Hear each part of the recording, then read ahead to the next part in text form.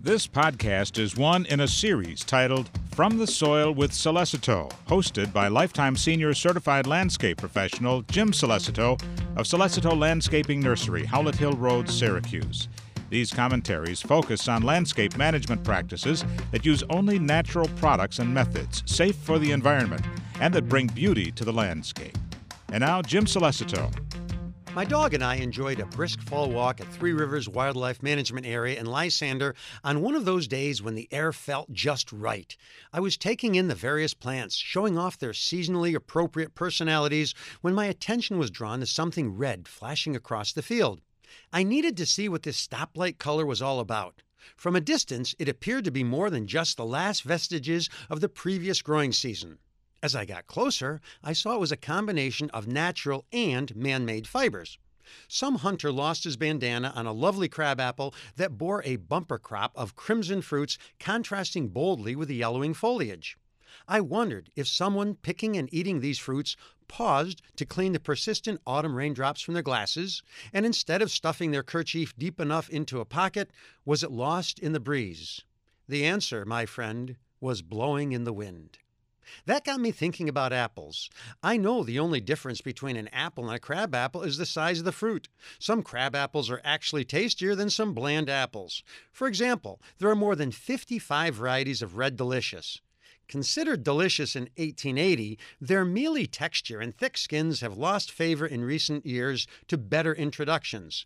They traveled well from Washington State and were the #1 selling apple for over 50 years.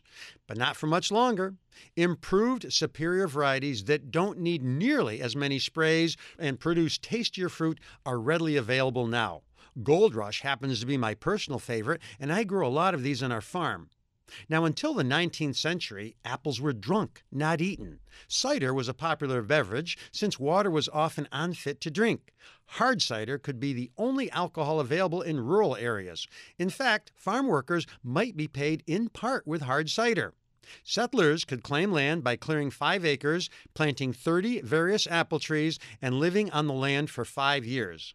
Some of those trees might have come from the early nurseryman Johnny Appleseed himself. Some of the varieties of the genus Malus growing wild in our woods are very possibly descendants of those early apple trees. And since they were propagated from seed, the offspring might or might not appear anything like their parents. An apple is still one of the easiest, healthiest, and most portable things we can enjoy. I have found having one around 4 o'clock in the afternoon gives me a burst of energy that no candy bar can match. Plus, as they say, an apple a day is good for the apple growers, as well as for our well-being. One of my goals in the upcoming year is a small series of steps to keep me as healthy as possible. Many of my landscape clients are doctors, and I much more enjoy seeing them outside of their offices than inside their exam rooms. So here's to staying positive while testing negative. Take some simple steps towards a healthier you as the year progresses, because standing still is not an option. From the Soil with Solecito is a production of WRVO Public Media. If you have a question for Jim about your home landscaping, visit solecito.com and click on Contact or call 315-468-1142.